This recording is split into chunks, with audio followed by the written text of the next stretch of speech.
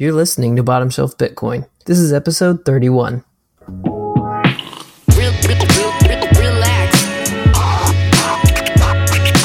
Enjoy your coffee. Okay.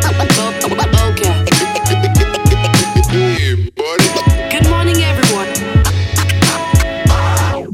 Take a chill pill. What is it? Okay. Hey everybody, welcome back to another episode of Bottom Shelf Bitcoin, the podcast that puts Bitcoin knowledge within everyone's reach. As always, I'm your host, Josh Humphrey, and today my guest is David Levine. He is the founder of Odin River, and he also runs the Paranoid Bull Twitter account, which is kind of how I found him. So we're going to talk about kind of markets and some things like that, not necessarily specifically Bitcoin stuff, but prescient stuff for right now. So David, welcome to the show. Thanks for having me. It's great to be here.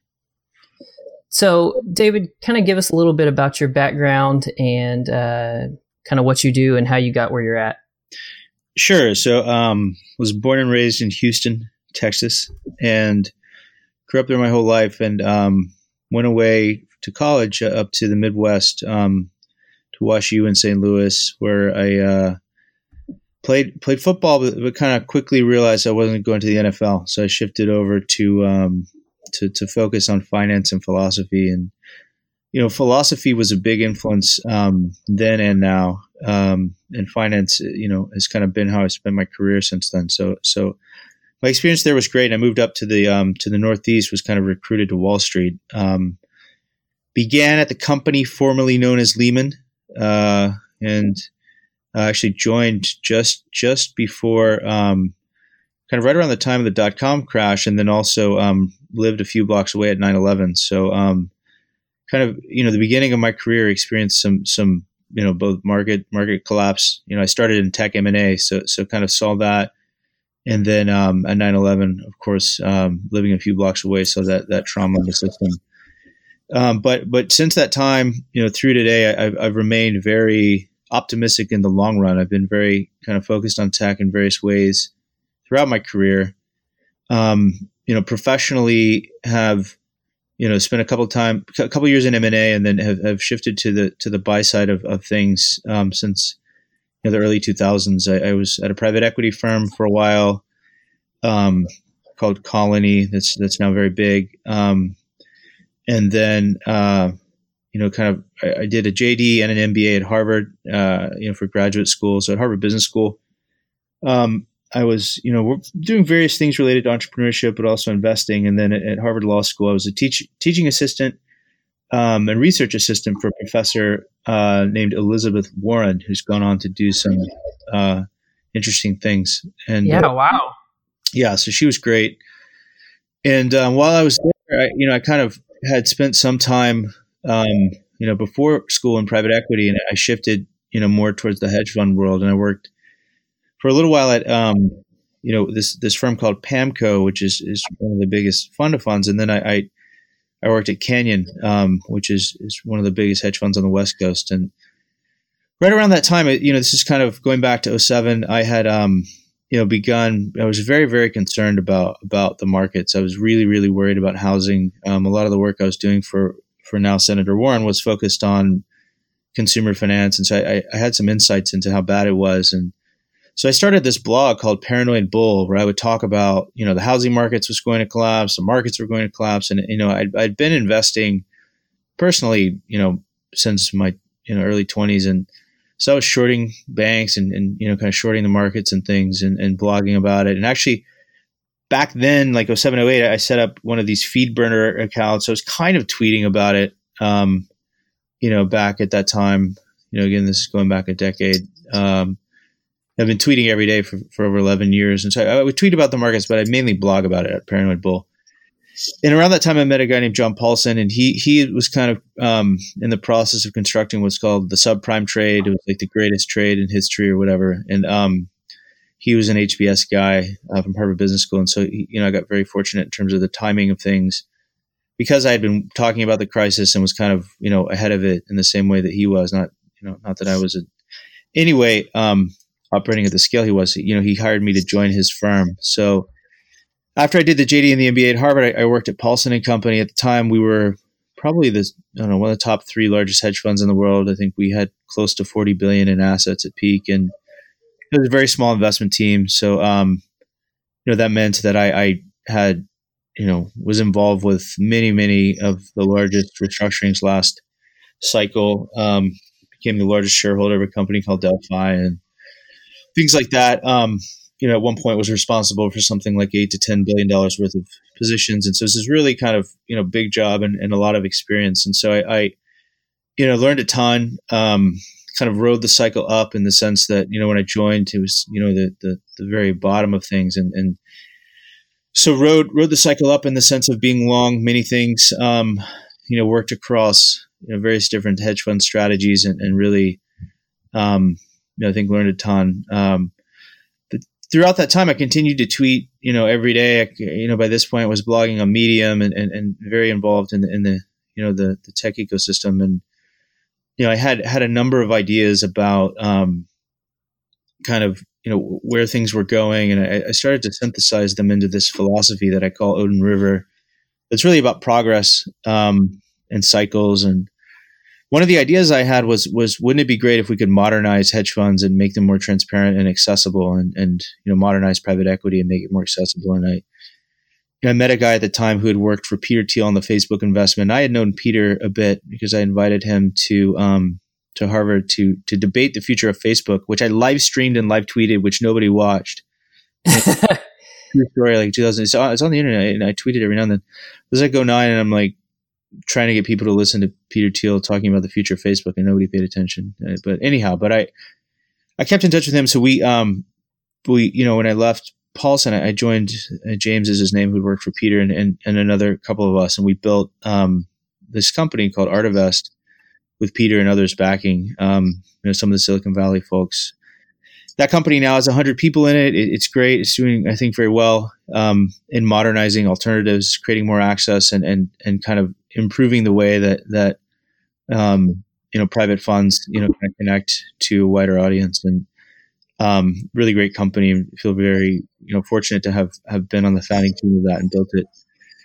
But around 2015 or so, I started to get worried again about where things were going in the markets, and by that point I had figured out what Odin River was about, and really it's a philosophy, but it's also an investment strategy. And so I set out to found Odin River, which I call a mission-driven investment firm. Every company in the long run has to be mission-driven. I'm actually very, very optimistic in the long run. And one of the most important themes, which will be relevant for this, conversation, is transparency. And so transparency, I think, modernizes every industry, especially finance. So I think it's really great what you're doing in terms of creating more transparency in Bitcoin and crypto. But Bitcoin and crypto itself can be seen as an emergent theme of transparency in finance. So yeah, I've been following the crypto space since around 2013 or so. I'm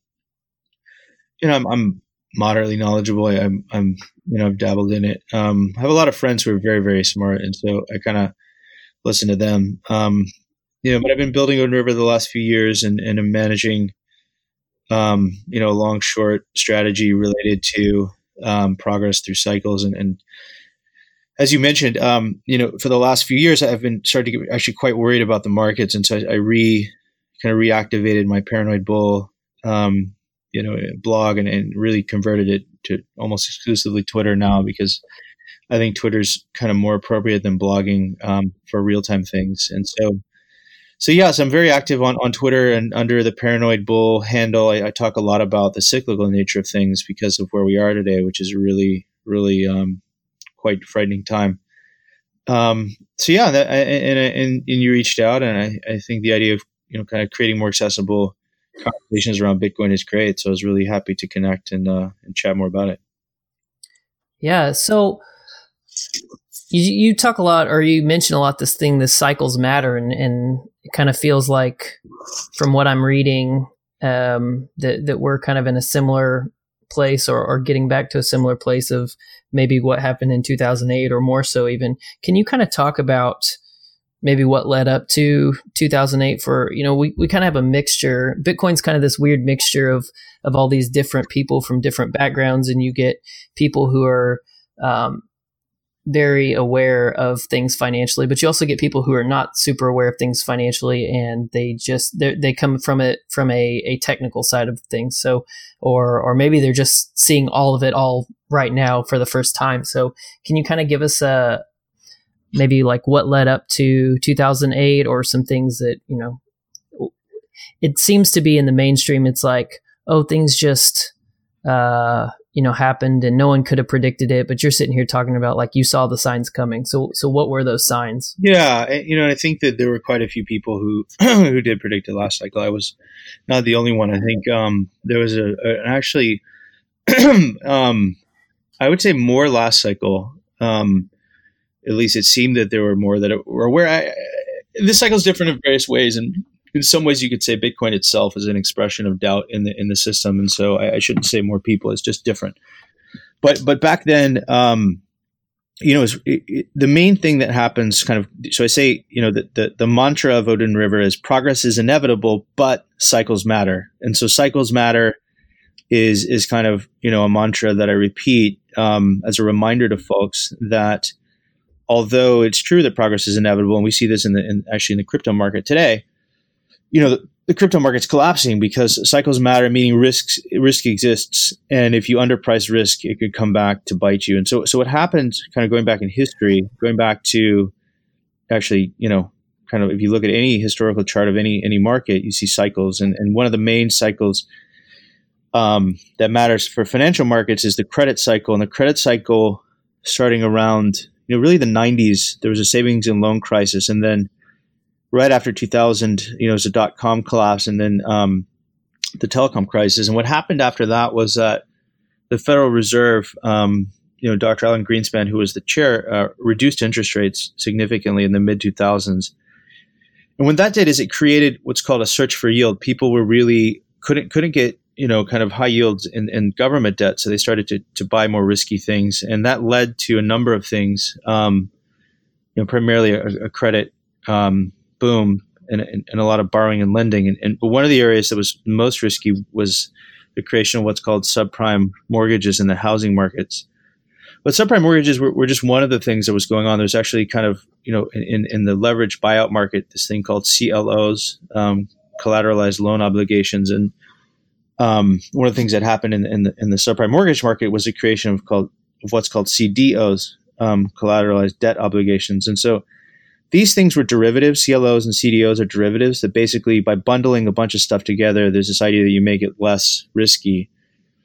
However, the main assumption that underlied all of that, kind of derivative architecture last cycle was that the U.S. housing market couldn't all fall at the same time. Because if you looked at historically in statistics, is the case that usually, like if prices were falling in Greenwich, Connecticut, maybe in Bryan College Station, they were more stable. Or like if you were in Los Angeles and housing prices were falling, maybe in like Iowa, housing prices might be going up. And so historically, there was always this, diversification effect that was present. And the same was true for industries within the collateralized loan obligation or CLO market. This idea of diversification was kind of a big assumption. But what happened was actually by 2006, housing prices were declining all around the United States. And so it was actually disproven. By 2007, it was quite clear that the assumption underlying CDOs was false, meaning housing was all declining at the same time. And so yeah. If I can interrupt you for a second, what causes that? Because I get that idea that like if it goes down one place, it might go up somewhere else. Because me personally, I would assume that means people are moving from one area to another or something along those lines. Yeah, or local economies are different. Actually, this cycle, not to digress too much, but actually this cycle, we're starting to see some dispersion in home prices. So it's actually interesting right now. It's actually not the same as like 06, 07. What happened then was that there was so much demand for the kind of yield, in the sense that the investors were really, really wanting to lend money in whatever way they could, that Wall Street and then kind of mortgage originators got really creative in terms of bundling together more and more, edge case or risky, mortgages and loans of various kinds, but specifically mortgages, credit cards as well. There's a lot of stuff that was going on, but mortgages was the main thing. And so this thing called subprime mortgage means people who didn't have very good credit were borrowing a lot. And because of the demand for this stuff, people were, basically the underwriting, in terms of what people had to do to get a mortgage was very rudimentary, if at all.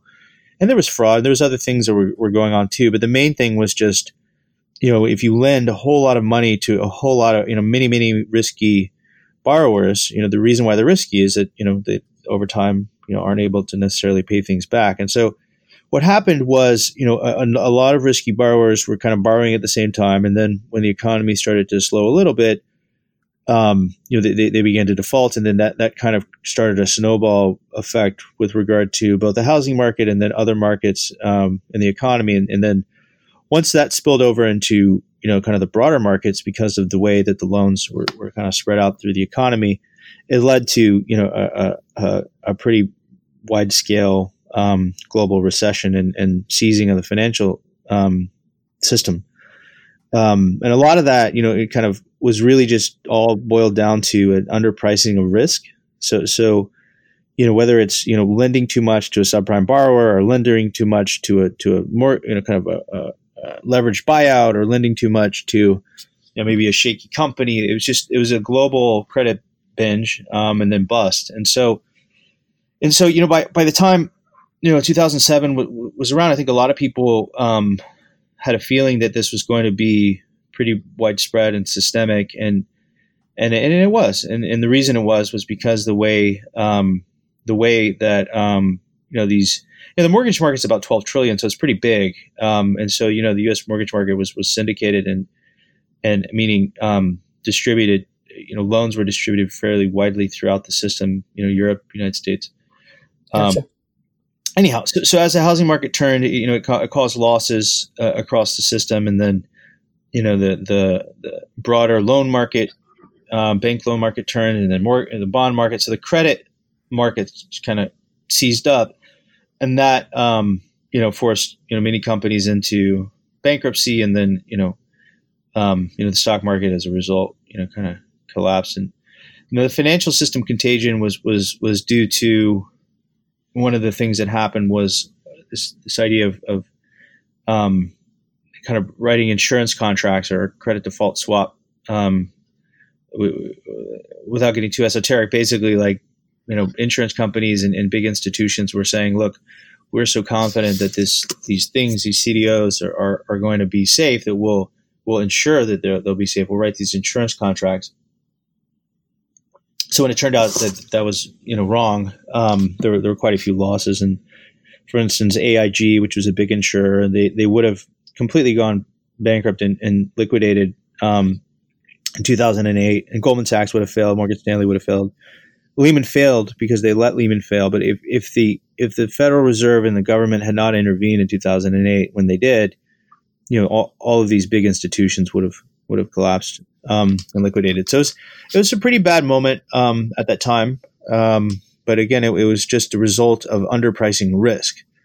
And so, the idea that cycles matter is just that risk exists. And if you ignore it for a long time, then it's going to come back to bite you. And so that was kind of, what happened in 2008. And unfortunately, it was a very difficult decision. I actually, was blogging about it at the time. There's some blog posts on paranoidbull.com from around that time. And I was wrestling with whether or not I agreed with the decision to bail out the system. I mean, it was a really precarious time. And I think probably the right thing to bail it out. The thing that I think was the mistake that was made then was that rather than, forcing equity holders to kind of lose and management teams to maybe turn over. What happened instead is that the same institutions that caused the last crisis were kind of bailed out in a way that they, the shareholders and the management were kind of kept in place in a lot of cases. And so a lot of the things that led to the last crisis, including the CLO market, which is mind-boggling, kind of blown past previous peaks. I think partially as a result. The other main thing that really happened, kind of following '08, was that because institutions were bailed out, when the Federal Reserve and then global central banks proceeded to reinflate the system by forcing interest rates to be very, very low, and then doing what's called quantitative easing, buying of assets to kind of increase asset prices. A lot of the wealthy and the powerful and kind of folks who maybe already had power in the system, a lot of them were the beneficiaries, while normal people didn't really benefit over the last decade. And so, one of the things that we see today is populism all around the world. The election of President Trump, the riots in the streets of Paris, the election of the far left and the far right in power in Italy, Brexit, Greece before that. It's kind of a global populist wave that actually I think was caused by the way in which the system was bailed out and then reinflated over the last decade. So it's there are some ramifications about the way things were done that I think are now going to come back, and unfortunately we're going to suffer the consequences today. Yeah, it seems to me like, if I can just tell me if this analogy makes sense or not, it feels like, when your kid does something wrong and you say, hey, don't do that, but you don't give them any consequences for that, and you don't explain to them why it was bad. And, it's something, whatever it is, and then you walk away and they just go back to doing it again. It's actually worse than that. It's like if your kid, like knocks down like the most precious like china that you have in your home and shatters it, and then you're like, hey, don't do that, but then you say, hey, here's an ice cream cone, and here, I'm going to take you and you're going to go like on vacation and to Disneyland, and then you kind of then take your kid back to the china shop and have given him all this candy, and it's just not. It was like the opposite of consequences. It was like a bailout and then gifts. And the gifts were, just to be clear, like the Federal Reserve intentionally increased the prices of assets. So if you go back and read Bernanke's speeches following the crisis, and then around 2010, 11, 12,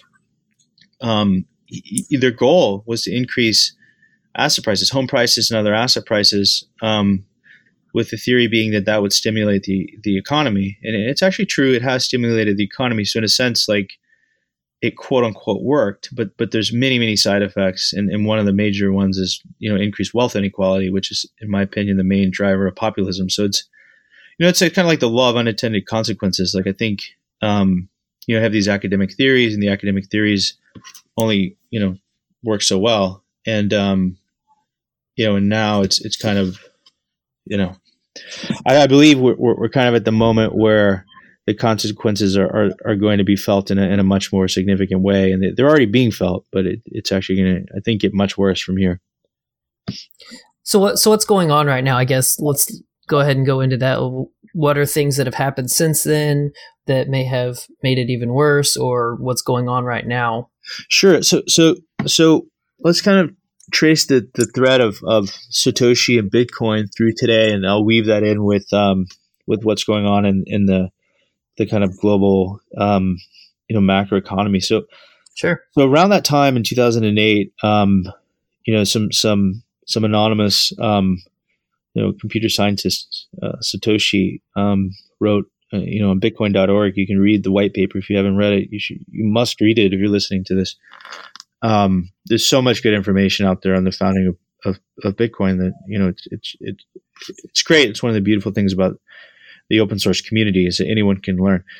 Kind of wrote this white paper about this idea of internet money. And there's various debates about what the ultimate goal was, and whether it's a store of value or a medium of exchange or whatever. But the white paper itself talked about creating an immutable distributed ledger that allowed folks to overcome hard problems in computer science, to have a trustless, decentralized way to kind of pay each other for things on the internet.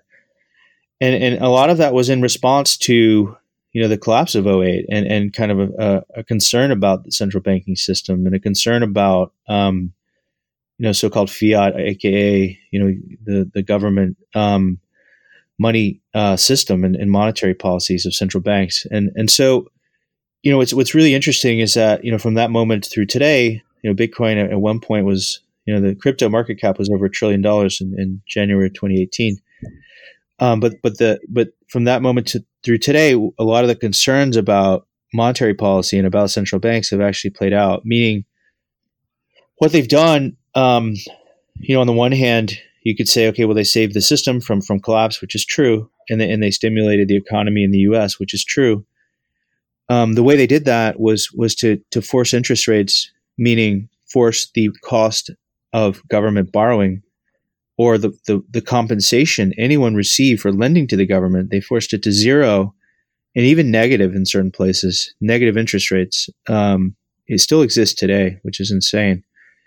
And so doing that was kind of like a way more extreme version of what Greenspan did in the mid 2000s. I mean, this was kind of like, the most extreme intervention in capital markets in history by like an order of magnitude. And they did it in a way, at first was just to kind of keep interest rates really low and therefore make compensation for any risk, in my opinion, be very underpriced. They then even more dramatically did what's called quantitative easing. And so over the last decade, central banks, if you exclude China, because China is actually hard to know what the real numbers are, it's around $15 trillion that central banks, mainly the U.S., Japan, European Central Bank, and the Swiss National Bank, have purchased $15 trillion of assets. In Japan, the Bank of Japan is like a top 10 shareholder in like 40 or 50% of the companies in Japan. They've gone so far as to buy stocks and ETFs, and in Europe, they've gone so far as to buy companies' bonds, companies' debt. In the U.S., all the Fed did was to buy, trillions of government debt and also mortgage-related debt. But what that does is it kind of forces up the prices of everything. So in a way, like the central banks not only reduced the compensation people got for risk, they increased the price of everything, and in my opinion, therefore made it riskier, both in the sense that if prices are higher, they can fall, but also, as I mentioned earlier, I think they introduced political risk to the system, meaning when you make the prices of everything very, very high, you make the wealthy wealthier and the poor people don't participate, the average person in the middle class doesn't participate, he or she, I think gets understandably upset and feels like the system isn't working for them. And so the populist response, in my opinion, is a result of central bank policy. So it started as like a white paper. Let's say that Satoshi and some of the early people in Bitcoin had concerns about, the central banking system. In a way, like maybe they were right. And so in a way, like maybe like the rise of Bitcoin and the rise of crypto was kind of like the market saying, wow, the fiat system is really, really bad. And wow, I wish we had an alternative. And, the proliferation of other kind of cryptocurrencies that are either imitations of or slightly different variations of Bitcoin could be seen as the like really smart people saying, we need a way out. We need an alternative. We need another way. Yeah. I had Dan Held on in my last episode, which has been a few weeks now. But he kind of has this series of articles on Medium where he talks about like everything was very, the timing and everything was almost perfect. You almost really couldn't have planned it better of like, this was a reaction to what happened. Yeah, but there's a depressing ending. And the depressing ending is, first of all, it's, Bitcoin is a speculative startup. It was founded the same time as Uber. It's roughly the same size as Uber. It's maybe a little smaller today. It's a really interesting and cool startup, but it's a startup. It's absolutely tiny. I mean, the global capital markets are about 300 trillion. Maybe they're 280 if you include all the recent price fluctuations. The derivatives market is quadrillions, many multiples of the financial market. And so, in a way, it's like the rise of crypto, now it's kind of collectively like about like a half or a third of a Visa, right? Like stock. It's like so tiny in the scheme of the capital markets that it doesn't really matter. Meaning, Bitcoin can be seen of two things. It's seen in at least two different ways. The way I like to bucket it is kind of like it's a technology startup in the sense that it's a really interesting distributed technology infrastructure that has like an immutable distributed ledger that's kind of controlled by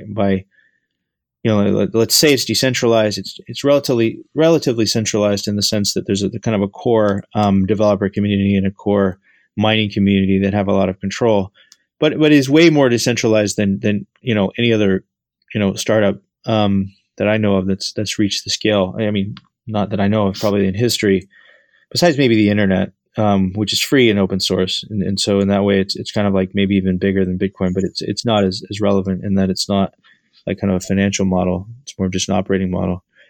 But it's definitely like kind of one of the most decentralized things ever, and definitely probably the most I would say definitely the most decentralized thing that has been worth 100 billion or hundreds of billions of dollars. But it's just it's so in that way it's like a startup, and that's why like the price is so volatile, because startup equity is a very, very volatile asset class. Sure. It's down 90% because if you look at angel investments, 9 out of 10 angel investments fail. So of course, like 9 out of 10 ICOs will fail. Like that's just startups. So I'm not like it's not like any different. It's just very liquid and very speculative, especially some of the ICOs, ignoring the fraud. Yeah, right. I mean, there's lots of that, but yeah. We set that aside. People are trying to do new things, and like I said, 9 out of 10 angel investments fail. Like in venture capital funds, like about half of the companies will return zero, and so it's like quite common for startups to fail. It's just with crypto, it's like kind of like a very, very liquid angel investment asset class with some venture in it, like Bitcoin's venture and maybe Ethereum's venture. A lot of kind of the more established. The newer projects are more like angel. So it's small and it's early. The other thing that you could say that Bitcoin and cryptocurrencies offer an alternative to fiat, but they don't. It's way too small. It's way too early, and it can't be a store of value yet if it collapses 90% or 80% in a year. So it's just not there yet in terms of being stable. So some smart folks think, okay, well, over time it will become a store of value, and at that point it'll be an alternative to fiat. And maybe, I think it's possible. We'll see. I think incredible work going on in the Lightning Network, and incredible work, the people have continued to do in and around Bitcoin. So I'm not saying that it won't. But unfortunately, we're at a moment where the consequences of what's been going on in the financial markets and in the global monetary system, 20, if you include China, 21 plus trillion of quantitative easing, and all-time high in debt, global borrowing, in all-time high in U.S. household borrowing, all-time,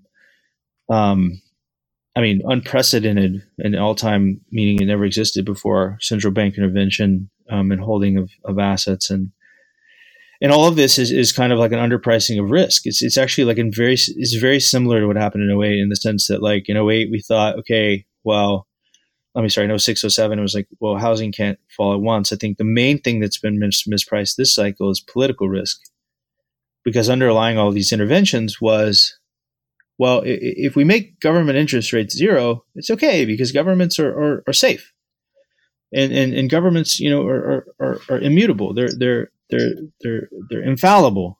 I like to say that there's been this myth of the infallible central bank as one of the things that is underlying a lot of what's been going on. But unfortunately, not only do we think that they're fallible, we actually literally learned in 2008 that the central banks are fallible, and that they should have prevented that from ever arising. And populism and the revolt that we've seen, if Donald Trump can beat both the Democrats and the Republicans, if Donald Trump, a real estate entrepreneur who's done leveraged buyouts of casinos and gone bankrupt and done all sorts of risky things, and Yeah, he's an entrepreneurial guy. Like he started a reality TV show. Like he's an entrepreneur. If he can beat both Republicans and the Democrats due to the level of populism we have in the United States, like things are risky. Like there's a lot of Oh yeah, for sure. volatility. So I think that we know. Not only do we have to speculate, but we know that governments are risky. We know populism is a real thing, and yet central banks forced the world to price government debt as if there wasn't a risk. And so I think what that means is that systemic risk was underpriced, and therefore it seems quite likely that systemic risk will emerge this cycle. And I actually think it could be worse than 2008 in various ways. And so here we are. I think it's, we're at the moment in time where some of that's playing out, and it's not fun. Yeah. If we can back up for just a second, when you talk about like decreasing interest rates and some of that stuff, if I'm kind of hearing what you're saying the right way, it screws up or changes people's incentives, and like someone who might normally not be interested in that deal is now able to afford it, or at least thinks they can afford it. Is that kind of what happens? The way to think about it is that like whenever you're so borrowing and lending should be based on risk. And like if you lend somebody money, or you lend a company money, or you lend a country money, you should be compensated based on that risk. So like Sure. lending money to Venezuela is a lot riskier than lending money to the US government. And Sure. interest rates, in a market, they represent the risk of the borrower. Like, are they going to pay you back? And so there's this idea that the U.S. government is risk-free, quote unquote risk-free, because the U.S. government can always, if they have to, print more money and give you that money back, theoretically. Now, that idea of risk-free, there are limits to that idea. And the limits of that idea are, well, let's say the government doesn't exist anymore. Like in Europe, there's actually legal limits. Europe, it's way worse because it's the power of the ECB is based on a treaty with like 16 different countries who have, different interests. And it's like not even close to risk-free in Europe. I mean, it's really just contingent on a bunch of agreements. But even in the US, as we see whenever you have the president threatening, the Federal Reserve chairman, and then maybe he changes his mind because of tweets, like that's kind of risky, man. Yeah. It's like, it's not, in your textbook, you like read on page 47, it says risk-free rate, U.S. government. And so there's an academic idea behind it, but the reality of it, there's war. I mean, there's all sorts of things, political risks that are fundamental to, the world. And one of those risks is like, what if, the central banks kind of go gangbusters and give everybody free money and underpriced risk and bid up assets and create populism. And then you have revolts, you have riots on the streets. I mean, even in the United States, we have like this Antifa versus right-wing movement. We got people fighting and kicking each other, and like some people dying on the streets of the United States based on politics. I mean, that's no joke, man. And like these like serial machine gun killings at schools and things. I mean, that's all about this kind of political moment we're in. So, I mean, in France, it's, it's more explicit. The French are very political. They're kind of rioting against the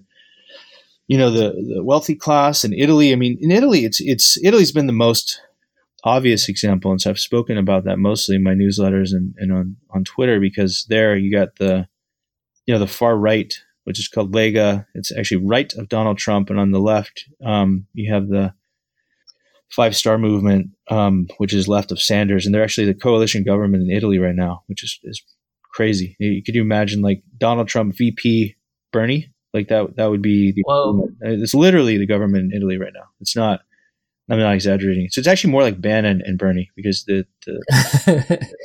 seriously, I'm not even joking. Like Salvini, who runs Lega, is actually more, he's right of Trump. So anyways, it's everywhere. Risk exists. And now the reckoning. So the reckoning is that, whenever you misprice risk, you have losses, and there's losses. If you misprice risk on the order of the entire system, then in my opinion, you could have, levels of losses that would threaten the entire system. So I think that's, we've been here before. We kind of didn't learn the lesson in 2008. And now, unfortunately, I think maybe this time we'll learn. I don't know. Maybe people will never learn. I don't know. But I think, this year, 90% of assets are down. 90% of all asset classes are down on the year. Wow. Credit, equities, China's in a bear market. Germany's market's down. Like it's for this audience, of course, we know crypto's down a ton, but I mean, this is a global phenomenon, and it's only beginning. Actually, this this week in the markets, not sure when the podcast will air, but this week in the markets in December of 2018 is the worst beginning to December in history, and maybe it'll bounce. You could bounce back. You never know. I'm not one to know the daily movements of things, but things are not looking very good right now. Yeah. So,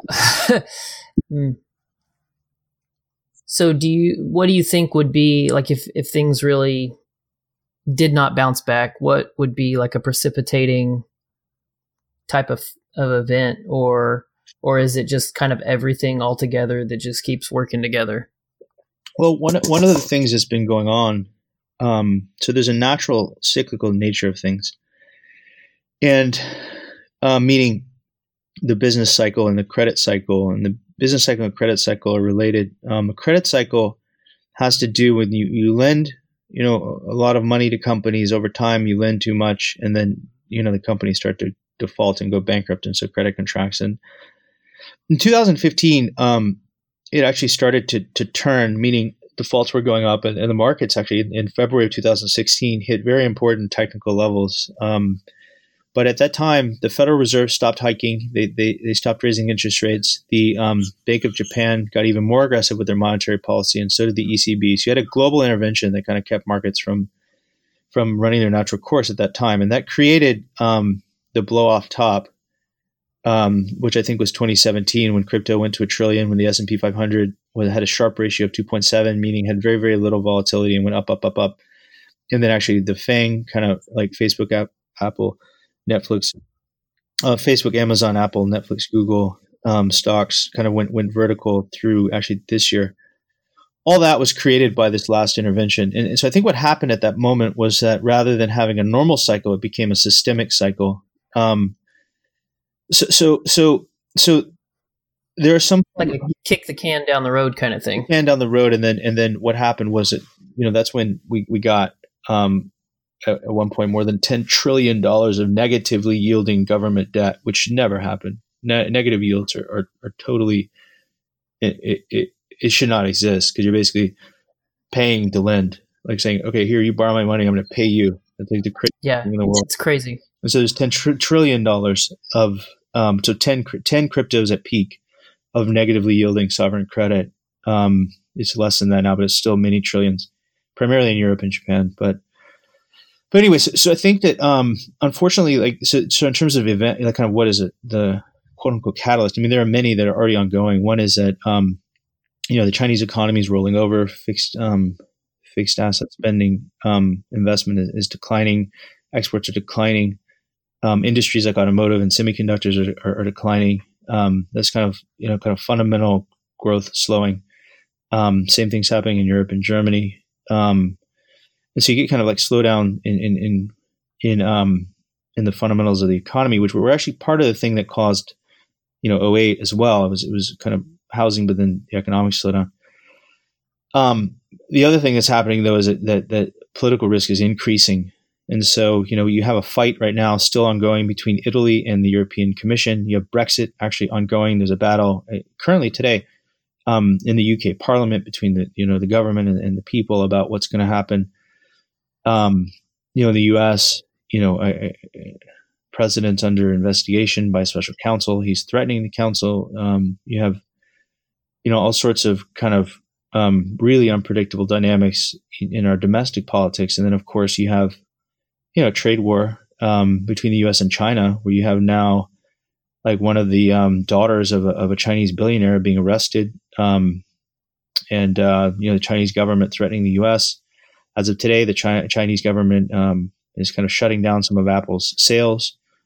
So that is increased political risk, and so the political risk is actually increasing, which means that, in my opinion, it's probably the case that government debt has been even more underpriced than maybe we thought before. And so the in terms of quote unquote events, I mean, I think that those are all various things that are happening. I think the U.S. equity market right now is at a very critical level in the sense that it's kind of been able to stabilize without breaking through certain levels, but now at times it's kind of starting to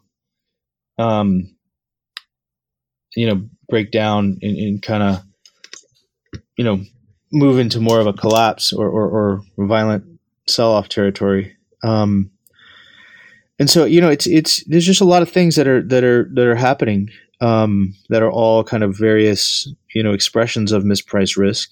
And I think that whether it's kind of like normalizing multiples in equity markets, meaning prices coming down because interest rates are higher, whether it's margins of companies going down from the peaks they've been at because of both populist backlash, slowdown in the economy, and other factors.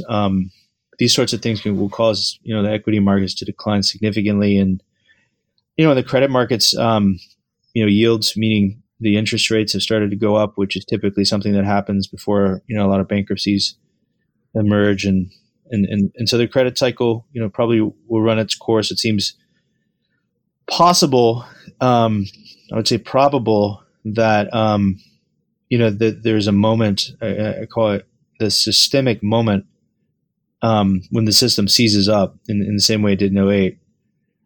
And if that happens, it could be very bad. If we have a financial system seize up, I hope we can avoid war. I mean, that would be very bad. Like, I really don't want there to be geopolitical consequences. I think it's possible, given all of the conflicts that that in a moment of crisis that someone might, maybe a bad actor makes an aggressive move, or someone else makes a hasty move, and things escalate into kind of a geopolitical crisis. So there's all sorts of things I think could happen that would make things worse. But in some ways, it's just a natural consequence that comes from underpricing risk. So these things happen. It's just the nature of things. So then, with all of this, what seems like very bad or worsening or whatever, why choose the name Bull? Oh, because I'm extremely optimistic in the long run. So don't get me wrong. Don't get me wrong. So Paranoid Bull and Odin River, they're both this idea of progress through cycles. So Paranoid Bull was like, I was really worried about the markets, but don't worry, you should tweet, and don't worry, blogging is a good thing, and don't worry, Google will be great, and don't worry, Facebook's going to be really interesting, and don't worry, there's all sorts of great innovations that emerge. And so look, I mean, the existence of podcasts like this, the increased transparency that exists today in finance is like never before. That's only going to increase. Things like crypto and other innovations in finance, whether it's fintech, whether it's kind of like reducing the fees of things like beta. It's amazing. Vanguard, has made beta free. Unfortunately, maybe too many people thought passive investing is totally safe. So that's a downside. But on the upside, I think in the long run, like, finance is going to be way more accessible, and more people. There's people doing amazing work in Africa to kind of reimagine, the financial institutions from the ground up. A lot of people in the crypto community doing really interesting, innovative things there. So in the very long run, like, I actually think, we'll live in a freer, more transparent, more just, and actually even one of the themes I believe in very much is wellness, and wellness for the earth and wellness for the individual. So whether it's biotech or things like meditation and yoga, which are now globally very popular, whether it's more increased nutrition, there's all sorts of things. Human lifespans are at all-time highs. General well-being is all-time high. So I think in the very long run, we will achieve transparency and justice and wellness. In a way, there's this idea called creative destruction, which comes from this economist, Schumpeter, who took the idea from Nietzsche, who took the idea from Hegel, and Hegel has been a very, very big influence of mine. That in a way you clear out the old, you create ways for the new. If these old companies and the old systems collapse, well, that creates more room for innovators. It creates more room for new innovations and more transparent and just and sustainable ways of doing business. And so, I think we'll solve things like climate change. I'm quite confident that sustainability will emerge in a very long period of time. There's great things happening. My wife runs a family-owned biogas business. Biogas is great as a solution. I'm an angel investor in an electric, vehicle company. I'm involved in various things related to electrification of our grid and modernizing our energy systems. And so I'm quite optimistic in the long run that we'll. And I'm actually very optimistic about America. I'm patriotic. I believe our values of equality and justice and liberty are great. I don't like either the Republicans or the Democrats. I think they've both failed the people. So our divisive times are a sign of that. So we need to move beyond some old ways of doing things. And, so maybe if the system collapses, maybe that would be a really good thing, because maybe it would clear the space for new ways of doing things. So I'm actually very, very optimistic in the long run. It's just the short run that unfortunately is not so rosy. Yeah. So it's just it's gonna have to get a little worse, or maybe a lot worse before it gets better. I think you'd make a good hodler, man. That's the mindset of You're funny. Yeah, no, I mean, like I said, I've been dabbling for a while. I'm not against Bitcoin. I think it's really interesting, and I think I put it in my speculative bucket of things that I believe in. Sure. I think it could very well. But to be honest, I think some of the newer, some of the Z Snark stuff, some of the really cool new approaches to whether it's encryption or decentralization that are kind of not reliant on a very dirty and expensive form of electricity consumption, which Bitcoin is. But a lot of it's a lot of the mining is off of. We could have this conversation for a long time, but I just wanted to troll the audience to see who's paying attention. I know there's a debate there, and my view is that electricity can be renewable. I think it will be over time, but the truth is that many of the Bitcoin mines, especially in China, are dirty. But I who knows? It doesn't matter. I think that the idea of proof of work as meaning energy, consuming energy is the only way to have an immutable distributed ledger. I don't know that I agree with that. I think there may be technological innovations that can make it more efficient. And so I'm interested in stuff like that. I think Lightning Network is really awesome. I know CEO there, the founder there, she's incredible. I've known her for a long time. So and people are doing really cool stuff. There's a lot of really interesting, innovative things happening in crypto, but also not just crypto. And like I said, fintech and legal tech, and people doing really interesting things in energy and ultra rapid recharging of cars and all sorts of innovation. So I'm very optimistic. I really am in the long run. It's just the short run is unfortunately quite bad, for the legacy system. Yeah. So do you have any recommendations of what, average everyday people could or should be doing? I mean, not a official financial legal advice or anything. Safe, just be safe. It's risky. It's a risky time. Just be safe. It's the only thing I would say is just, use your common sense. From my vantage points, if I look at TV, and the TV, I don't watch TV, but if I did, if I look at Twitter, if I look at what's going on in the world and I see, wow, that is really crazy. There's some riots and The system is very volatile. And then I look at the markets and they're at all-time highs. It just doesn't make sense. It's a disconnect. And so I think people have, common sense intuitions that can help them to be safe in this time. So I just, I'm not advising, to your point, I'm not giving people financial advice, but I give them common sense advice to be safe. And, it's just these things happen. We have cycles, and we got through 2008, and we'll get through 2019 or whatever it is. And in the long run, I'm quite optimistic about our country. I'm quite optimistic about innovation, and so I think it'll be 10 years things will be really even better than they are now. So that's, I guess, I don't know if that's helpful, but that would be something I would say. Cool, man. Well, David, I appreciate you coming on the show. Is there anything else that you think we need to hit or go over? No, just if you're interested in following along with the things that I'm talking about now, I am pretty active on Twitter at paranoid, PARANOID bull at paranoid bull. The .com I don't use as much, but yeah, follow me there. My main handle is Dave A. Levine. That's a little less dark. But if you're interested in the markets, I would follow my Paranoid Bull account.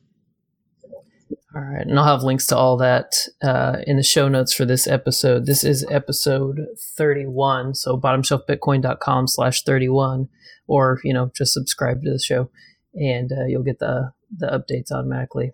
Yeah. David, thanks for coming on, man. I appreciate your time. Thank you. We'll talk soon.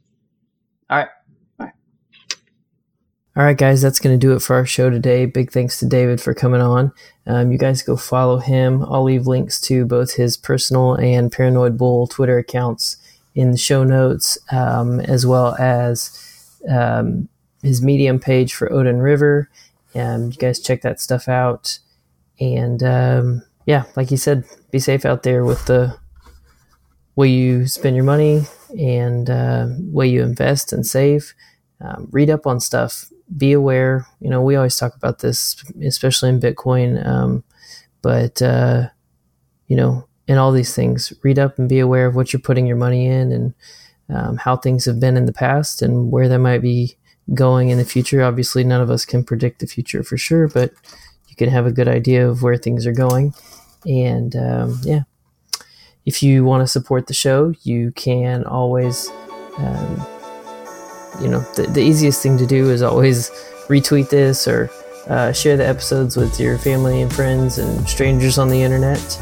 And then, of course, I've got the Tallycoin donation page set up. And I've got the patches still, as well as just a donation page or Patreon as well. All that stuff's in the show notes. You can get the links to that there. Hit me up on Twitter, bottomshelfbtc. My DMs are open, so if you got something you want to talk about or suggest a guest, shoot me that. From Bottom Shelf Bitcoin, I'm Josh Humphrey. Thanks for listening.